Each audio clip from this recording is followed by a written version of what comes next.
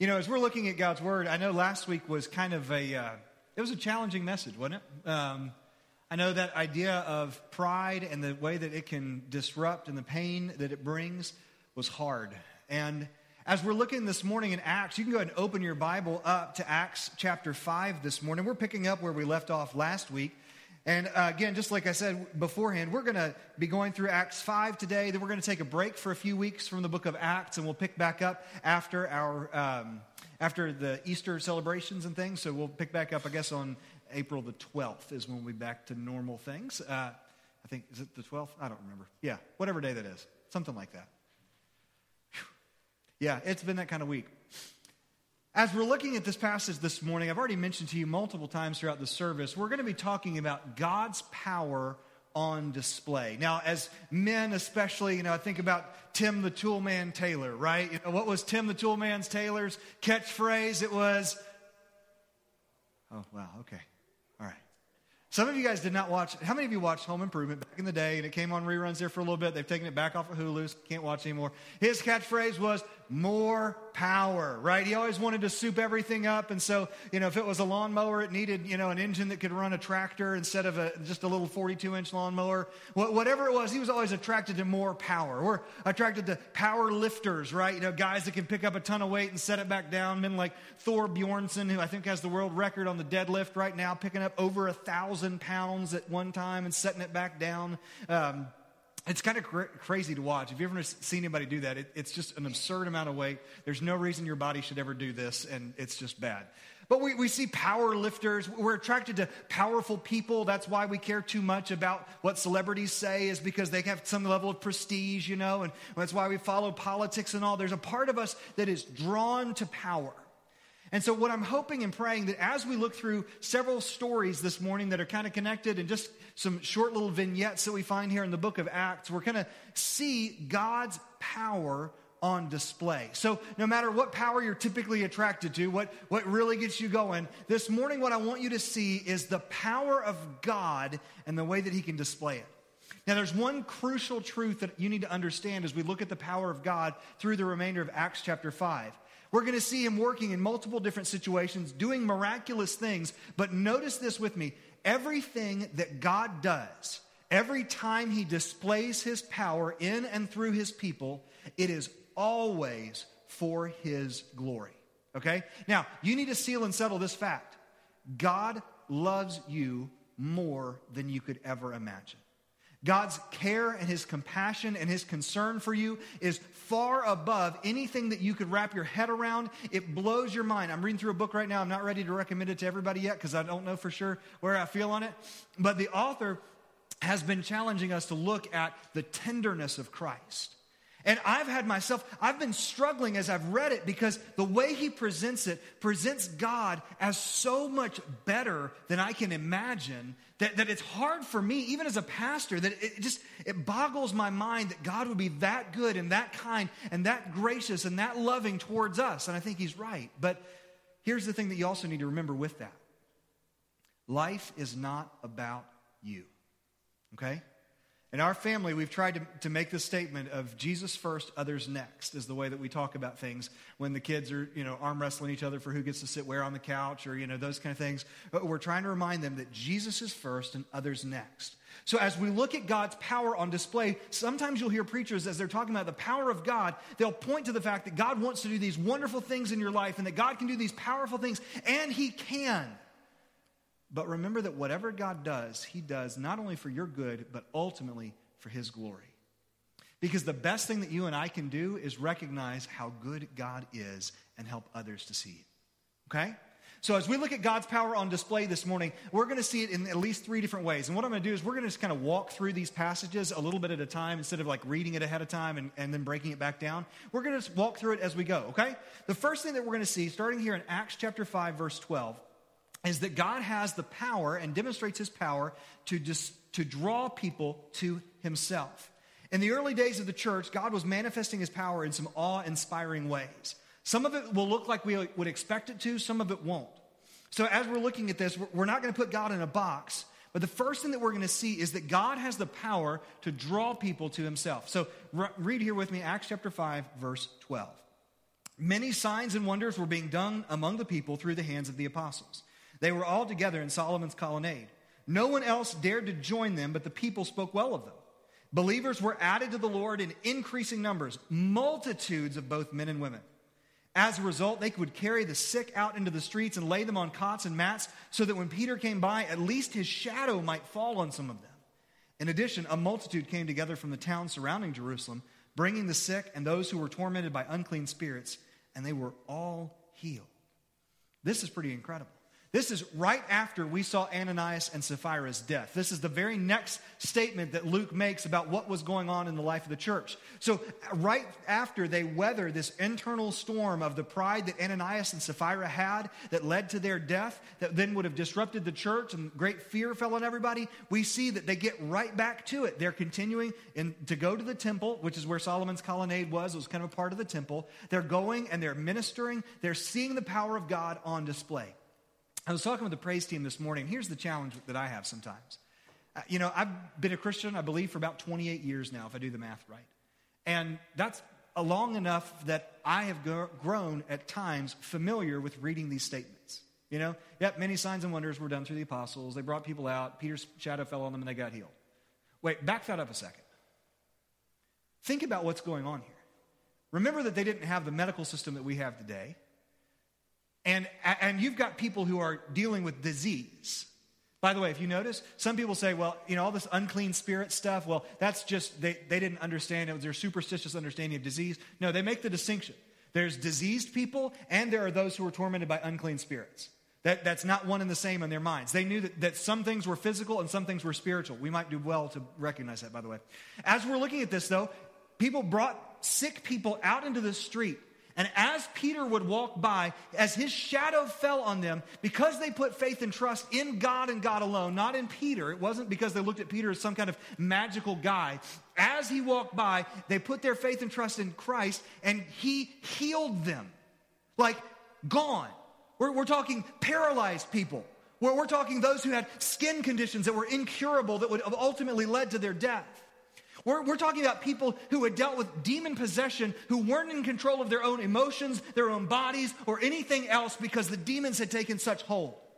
And as the apostles are walking by, God demonstrates his power in such great ways that they get irreversibly healed from that. Verifiably. I was at a service one time where people claimed that somebody got healed. I said, what did they get healed of? They said, cancer. How do you know? We'll find out later. Never knew because it was somewhere that never went back. Maybe God did. But in that moment, here what we see is God's putting his power on display. Now let's talk about this idea. Verse 13, as the believers were continuing to meet in the temple, it said that the great signs were being done through the apostles. They were all together in Solomon's colonnade. No one else dared to join them, but the people spoke well of them. The idea was they were starting to notice that when the apostles would teach and preach, they had this tendency to get thrown in prison. And so they were a little bit worried about the authorities and what might happen to them if they openly associated. So although the believers were gathering together with the apostles, those who were unbelievers weren't really willing to join in because they didn't want to be associated with those guys lest they get cast out too. But it's interesting that even in the middle of that, they still have favor with the people. They're still seeing that God's working through the apostles and people are speaking well of them. Then verse 14, it says that believers were added to the Lord in increasing numbers, multitudes of both men and women. Now, it's interesting as you look at this because they're not willing to associate with them yet. But at the same time, God is still using his word and the preaching of it and the miracles he was doing is still drawing people to himself. People are still getting saved. By the way, notice the progression here. If you remember, when everything opened, all of the disciples and apostles and everybody that were together could fit in one room, right? In Acts 2, we find pretty much everybody that was following Jesus in one room. Then by the end of Acts chapter 2, we've got 3,000 who've been saved. Then when we got into chapter 4, at the beginning, you said that there were 5,000 men, not counting the women and children who've been saved. Now we're not even looking at numbers. We're just saying there are multitudes of people getting saved. Here's what's neat about this, by the way. Some of you guys are cynical enough like me that you probably look at this and say, yeah, right. I mean, I've seen those services where the preacher gets real fired up and real emotional and it seems like everybody comes down to get saved, and then 6 months, none of those people are following Jesus. This is God's word saying that these people are believing. This is God's word saying that people are getting saved by the multitudes.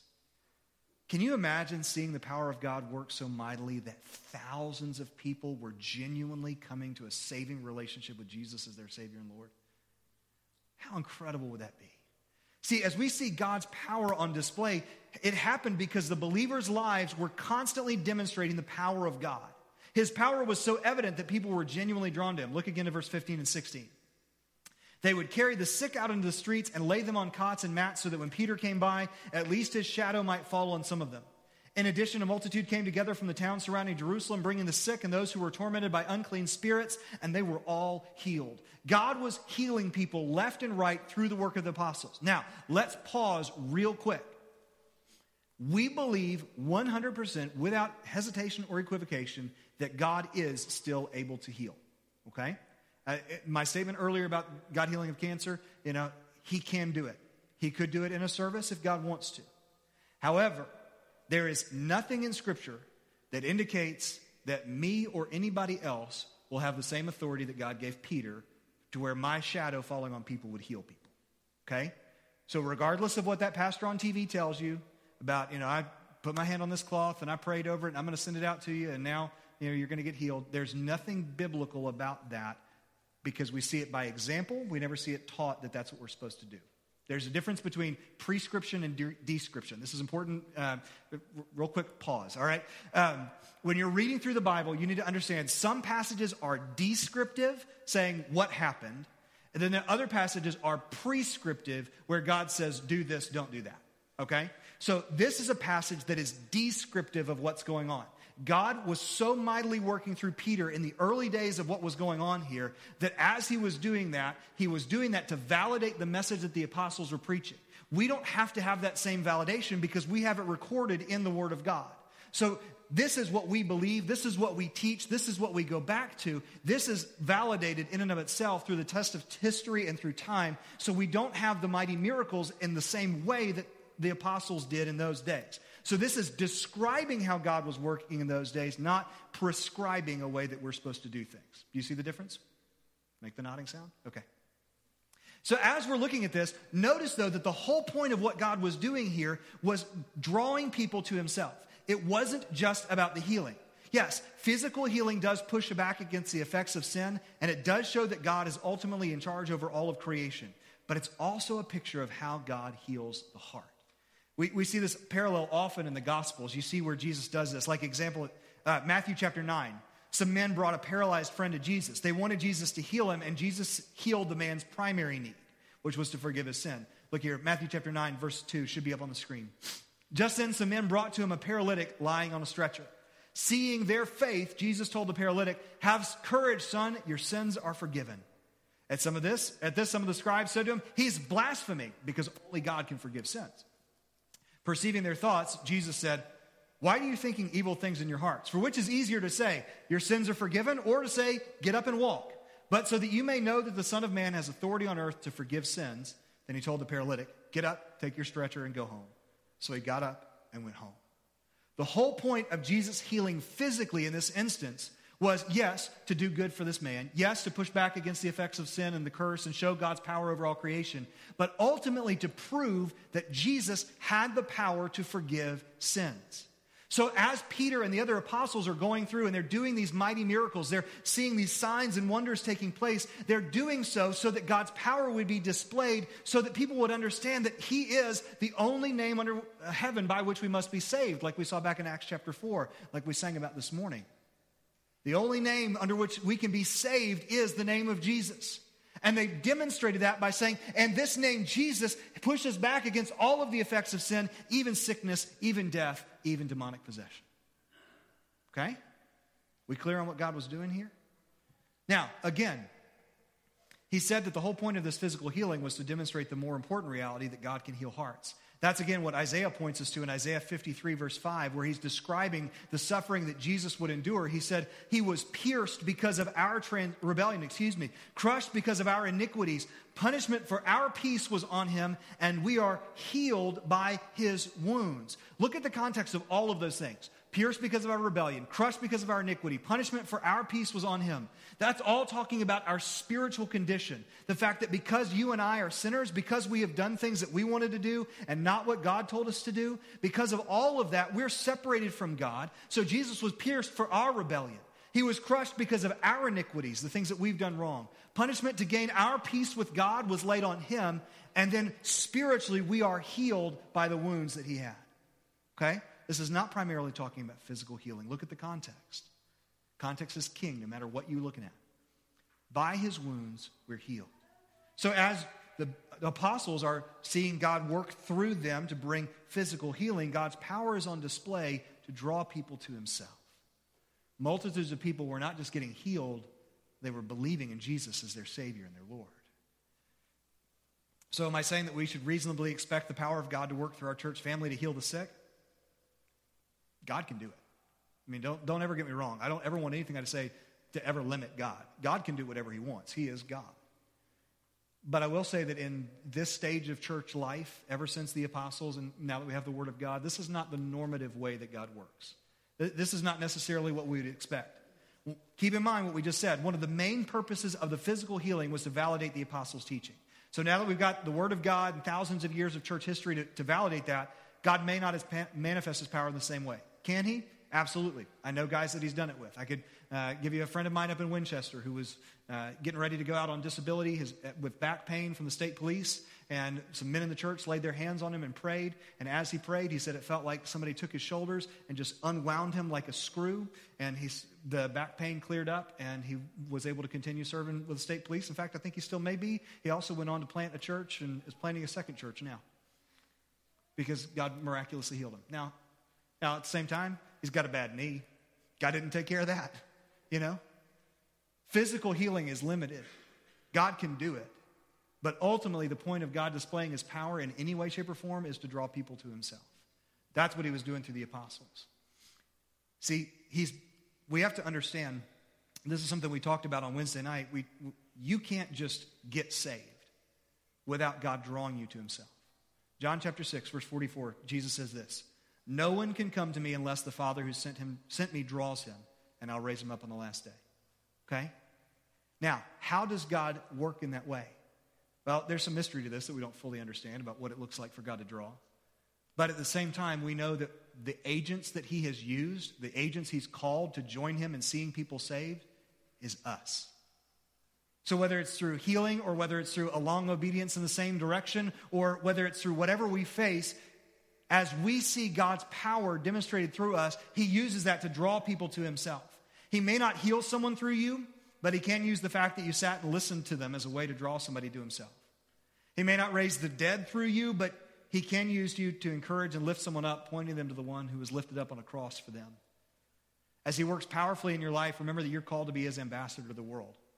Therefore, we are ambassadors for Christ, Paul said, 2 Corinthians chapter 5. Since God is making his appeal through us, we plead on Christ's behalf, be reconciled to God. So as we've been talking over these last several weeks about making sure that we're giving God honor and glory, that we're responding in God-honoring ways to things at work, things at home, things at school, things in the world around us, as we're responding in God-honoring ways, we're his ambassadors. And as we see God's power demonstrated through us to give us the ability to love people who are unlovable, to be able to invest in lives even when it hurts, to be able to do those things, we'll see God demonstrate his power so that he can draw people to himself.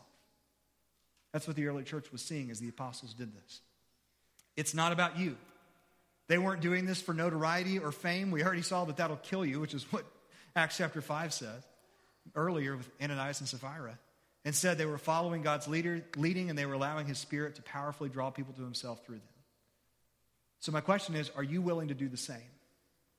You remember the song, "This Little Light of Mine," right? I'm going to let it shine. Remember the second verse? Hide it under a bushel? No, I'm going to let it shine. See, are you willing to give God honor and glory and allow his power to be displayed through you, even when it means that you're going to have awkward conversations? Even when it's going to be costly because you're going to have to invest in somebody who you think is weird? Even when it's going to call you outside of your comfort zone to do things that don't make sense, to go beyond what you're ready to do, Are you willing to let God's power flow through you so that you can see him at work and demonstrate that to other people so that he can draw them to himself? I've been thinking about something recently. Around here, we say that our goal is that we would learn to love God and others in our family, church, community, world. I think we need to add one more phrase to the end of this. And to lead others to do the same. Our goal is that we would love God and others and lead others to do the same. Because the reality is that's what God's called us to do. He's called us to be followers of his, to be disciples. And he's also called us to be disciple-making disciples. So we need to learn that our goal is to love God and to love others, and a part of that is leading others to do the same. That means living in such a way that God's power is on display through us so it'll draw people to himself. All right, now that's the first way that we see God's power on display here. That's not the only way, though, that God's power was manifested in this chapter. Second thing, that God has the power to deliver believers from trouble. Now, this part is probably the most exciting part of the passage, but it's not the end of the story, unfortunately. The high priest gets mad at the apostles because, once again, they're doing what they weren't supposed to do. If you remember back in chapter 4, they arrested him and said, don't go out and preach about Jesus. And what did they do? They went out and preached about Jesus, right? They're publicly preaching Jesus. It's not making them happy. So pick up in verses 17 and 18 with me. Then the high priest rose up. He and all who were with him, who belonged to the party of the Sadducees, were filled with jealousy. By the way, isn't it great that Luke gives us the little behind the scenes? It's not that they were just mad that they were disobeying them. They were jealous because everybody was excited about the apostles. God was working in a big way through them. So that jealousy then led them, verse 18, so they arrested the apostles and put them in the public jail. Well, that seems familiar. This is the second time we've been through this now. Verse 19. But an angel of the Lord opened the doors of the jail during the night, brought them out and said, go stand in the temple, tell the people all about this life. Hearing this, they entered the temple at daybreak and began to teach. Isn't that awesome? I mean, can you even imagine this? You're locked up in jail in the middle of the night, and all of a sudden, God sends an angel, and the doors spring open. He leads you out. Nobody's a little wiser for what's going on. That's my favorite thing. We're going to see in a little bit. Nobody knew that they had gotten out of prison. It's the best moment ever. I love the way that God does this. And he demonstrates that he can do this. God has the ability to deliver believers from trouble. There's no question. We've seen it. Here, they're sitting there. They're in prison. They've been doing what God called them to do. They're in an impossible situation, and God works in an impossible way to bring them out of it. Isn't that awesome that God can do that? That'd be a great place for an amen if you were that kind of people. All right? Yeah. Now, it's interesting. Look at the command again in verse 20. The angel brought them out and said, go stand in the temple, tell the people about this life. Why did God deliver them from the trouble of being in prison? So they could get out and preach. Okay? Now, as you guys are looking at the trouble that you're in, that nobody knows the trouble you've seen, right? As nobody knows your sorrow, Jesus does, for one. But as he delivers you from it, he does so that you'll give him the praise and the honor and the glory. See, that's the part that we love. God does this miracle and they get out. So what do? Verse 21 tells us they went right back to preaching. Hearing this, they entered the temple at daybreak and began to teach. I mean, they didn't even sleep on it, right? They got out in the middle of the night, maybe got an hour's rest, and the next morning, as soon as the sun comes up, they are back in the temple and preaching. Keep reading, because this is where it gets fun. When the high priest and those who were with him arrived, they convened the Sanhedrin, the full council of the Israelites. They sent orders to the jail to have them brought. But when the servants got there, they didn't find them in the jail.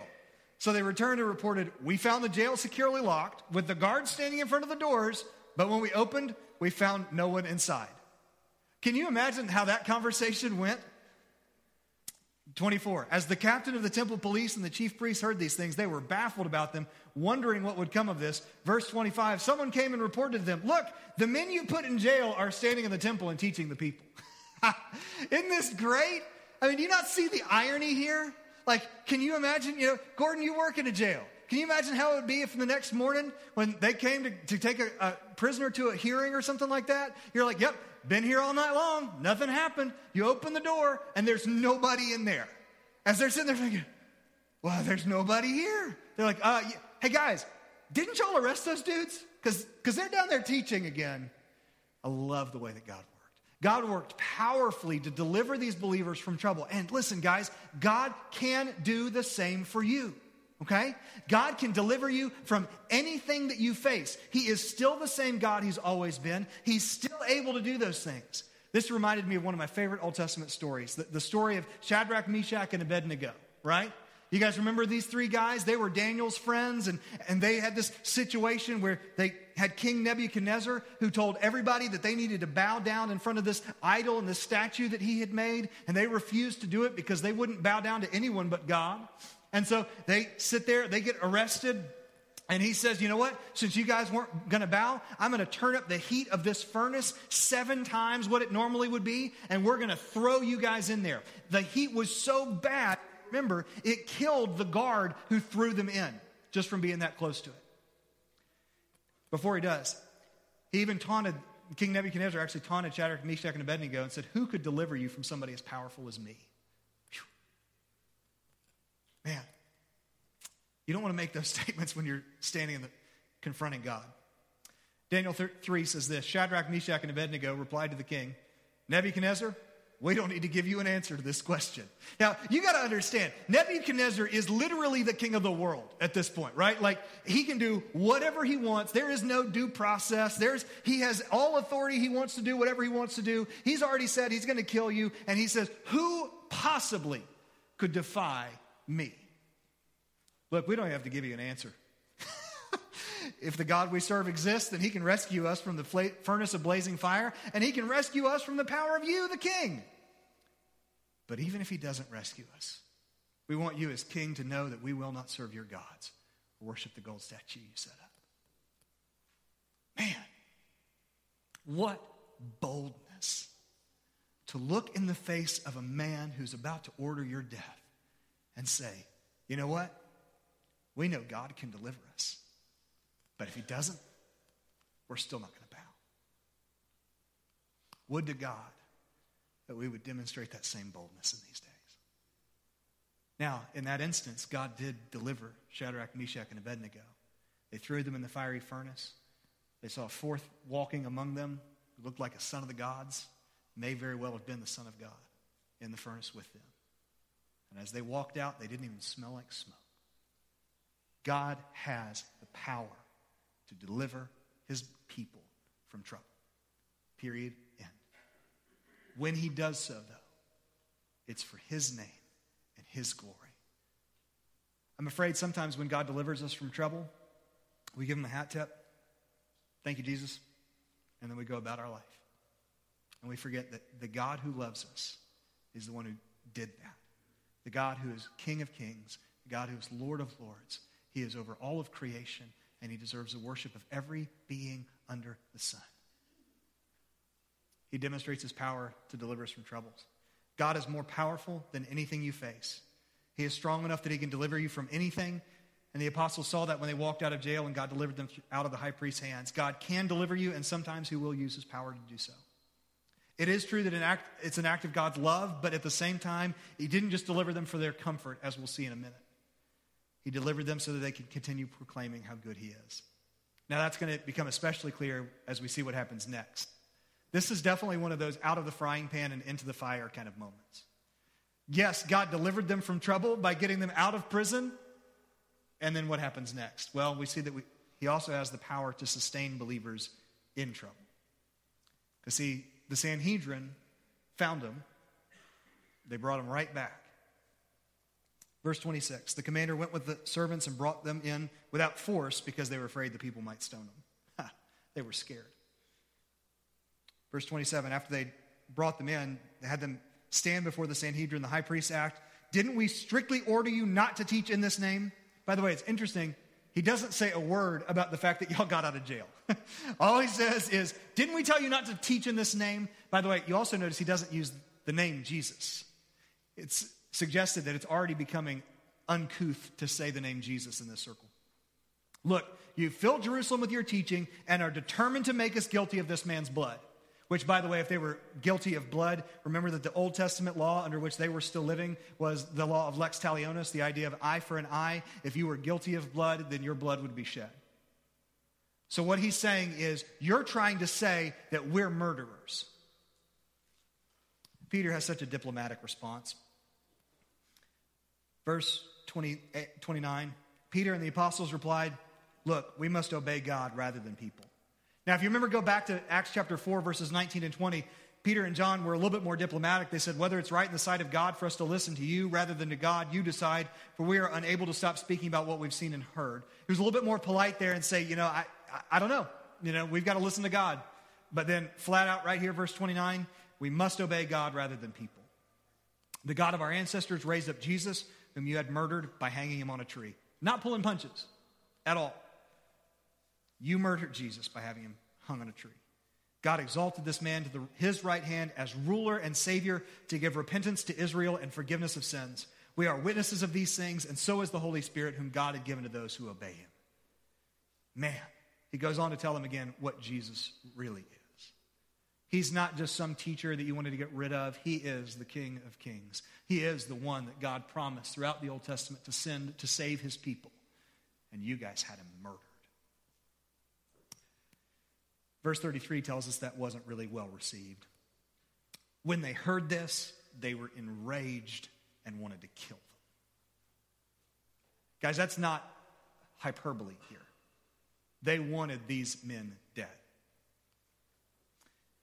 There's an interesting interjection here by a teacher named Gamaliel. If you're familiar with Gamaliel, you hear about him here, and you also would have heard about him. He's the one who taught the Apostle Paul everything he knew about Judaism. He was the rabbi under which Paul studied.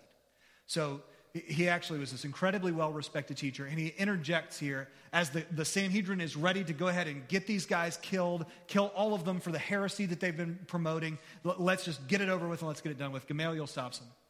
And he gives some kind of interesting counsel. He advises them to be careful. He reminds them that there are other people like this dude named Judas who came along and kind of fizzled out and stuff like that. Then verse 38, he said, so in this present case, I tell you, stay away from these men and leave them alone. For this plan will work, for this plan or this work is of human origin, it'll fail. Okay? So if this is just people doing this, it'll fail. But if it is of God, you'll not be able to overthrow them. You may even be found fighting against God. They were persuaded by him. Now, on the surface, by the way, that sounds like good advice. It actually isn't.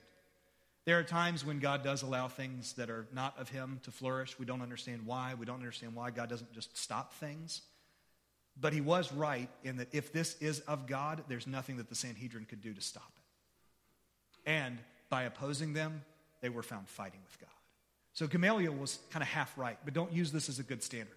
Just because something's popular, just because it's gone on for a long time, doesn't necessarily mean it's of God, okay? However, here's the response.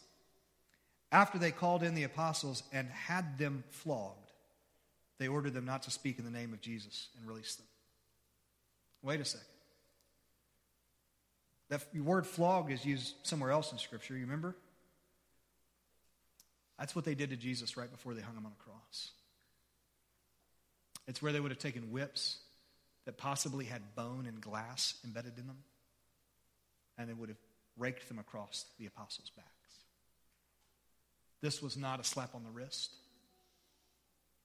Likely they were probably beaten with 39 lashes, 40 minus 1. They had a law in their rabbinic stuff that said that you could only beat somebody with a whip 40 times, because if you went more than 40, it was excessive. So these guys were probably beaten 40 lashes minus 1. You hear Paul talk about that. They would always minus 1 just in case they miscounted. Gives you an idea. These men had been beaten for the cause of Christ. How did they react? Glad that's over. Whew. Man, I just want to go home. Peter was at least married. We don't know how many of the other apostles were. I just want to go home and see my wife. How did they respond? Verse 41. Then they went out from the presence of the Sanhedrin, rejoicing that they were counted worthy to be treated shamefully on behalf of the name. They went out from the Sanhedrin rejoicing that they had been counted worthy to suffer for the name of Christ. Think about it. These were the very men who had been with Jesus in the garden when he was arrested. Some of them saw the flogging from a distance. Some of them were there at the cross and saw Jesus' body broken and bleeding. They could smell the blood and the sweat. They could see the anguish on Jesus' face as he hung on the cross, dying for what they would find out was our sins and theirs. They saw him. And on that day, it sure didn't seem like God's power was being displayed as the one that they had looked to and hoped in died on a cross. 3 days later, these same men were the one who took off running to go look and saw that the tomb was empty and that the power of God had been displayed by raising that same Jesus from the dead. And now they have the privilege of being beaten for the name of Christ. They counted it an honor to bear shame as Christians. Were they just messed up in the head? No. They knew the power of God in such a way that it led them to rejoice that they had experienced some of the same suffering and shame that their Lord had gone through. Guys, this is unheard of. I pinched my finger yesterday putting something together, and I whined about it all night long. It didn't even leave a mark. There's like a tiny little... These men were beaten within an inch of their life, and they went out rejoicing.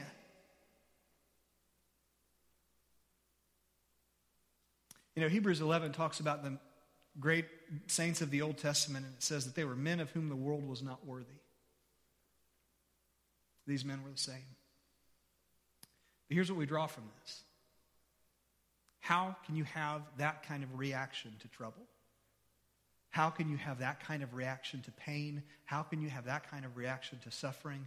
It's when you are fully understanding and resting in the power of God on display.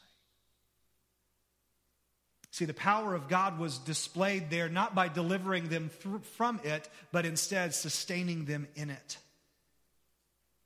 I wish that I could promise you as a pastor that if you just follow Jesus, life is going to be nothing but peaches and cream, and everything's going to come up roses, and it's going to be perfect and wonderful. But that's just not how it works.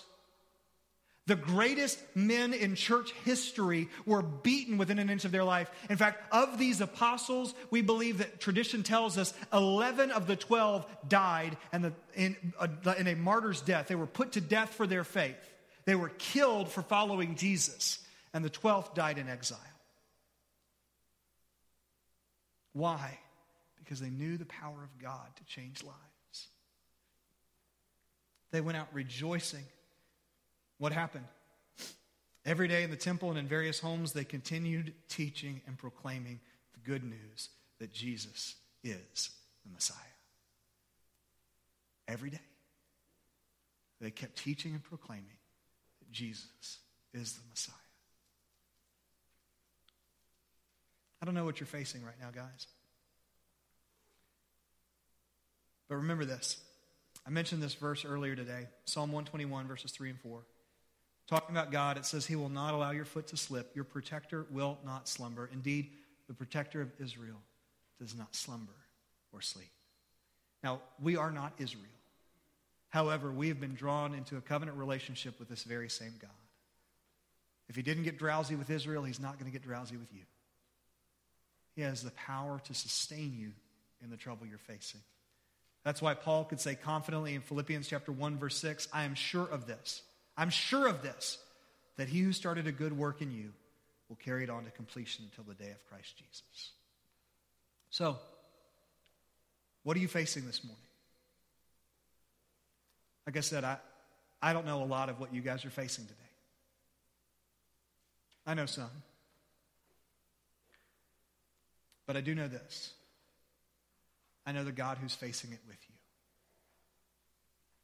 I know that he's a God who loved you enough to die in your place, be raised from the dead. He's powerful enough to even overcome death itself. So I know that he is a God who can display his power in and through your life. Maybe he's going to do it in some miraculous way. When he does, however he works through your life, he's doing it so he can draw people to himself through you. Maybe he's going to work in some powerful way to deliver you from trouble. That'd be great if he does. But at the very least, I know that he can give you the power to endure, the power to sustain you. Even when the whys go unanswered, even when things are painful and frustrating, may we be like the apostles and face whatever we face, rejoicing that we are counted worthy to suffer according to the name. Bow your heads with me. Close your eyes. This morning, I want to give you a time to respond. You know, I jokingly said nobody knows the trouble I've seen. It may be the case that nobody knows the troubles you're facing. Nobody knows the pain that you're going through. Well, I can tell you this, Jesus does. Hebrews chapter 4 says that he's a high priest who can sympathize with us in our weaknesses because he's been tried in every way as we are, and yet he never sinned. So my challenge for you this morning is, would you ask for God's power to be displayed in and through you? As you look at the way your life is going right now, would you ask that God would work powerfully to help you to love well, to lead well, to speak well, to act well for his name and his glory so that he would draw people to himself? It's okay to pray and ask God to deliver you from the trouble you're facing. We know he's powerful enough to do that. So pray that God will heal. Pray that God will forgive. God will restore. God will work in miraculous ways because he is a miracle-working God. With that prayer, acknowledge that he may answer that prayer by giving you the strength to endure, to sustain you, to show his power in and through you. If you're here this morning and you've not yet given your heart to Christ, if you've never followed him as your Savior and Lord, then I'm going to give you an opportunity to do that. Because that's where all of this starts, is by coming and laying down your sin, all the things you've done wrong, all the ways that you've done stuff for yourself instead of for God, laying that down and receiving his forgiveness. It's not something we can do. In fact, it's us crying out saying, God, there's nothing I can do to save myself. So if God is drawing you this morning, then surrender to him. If you need help doing that, I'd love to talk with you. So what I want us to do is I want us to continue with our head bowed and eyes closed for just a few minutes. And I'm going to come down here. Maybe you need to follow the Lord by getting saved. You've never done this. Or you realize that you thought you had, but you weren't serious about it the first time or didn't know what you were doing. I'd love to help you to find Christ today. Maybe that there's another way that you need to demonstrate your following of Christ, and that's by following him through baptism. To make a public profession of your faith in Christ and show everybody about the decision that you've made using the picture that God gave us. If you just want to make these steps an altar and pray, or pray where you are, you feel free to do that. Just keep your head bowed and your eyes closed. I'm down front. You come down and talk to me if you need to. And then I'll close this in prayer in just a moment.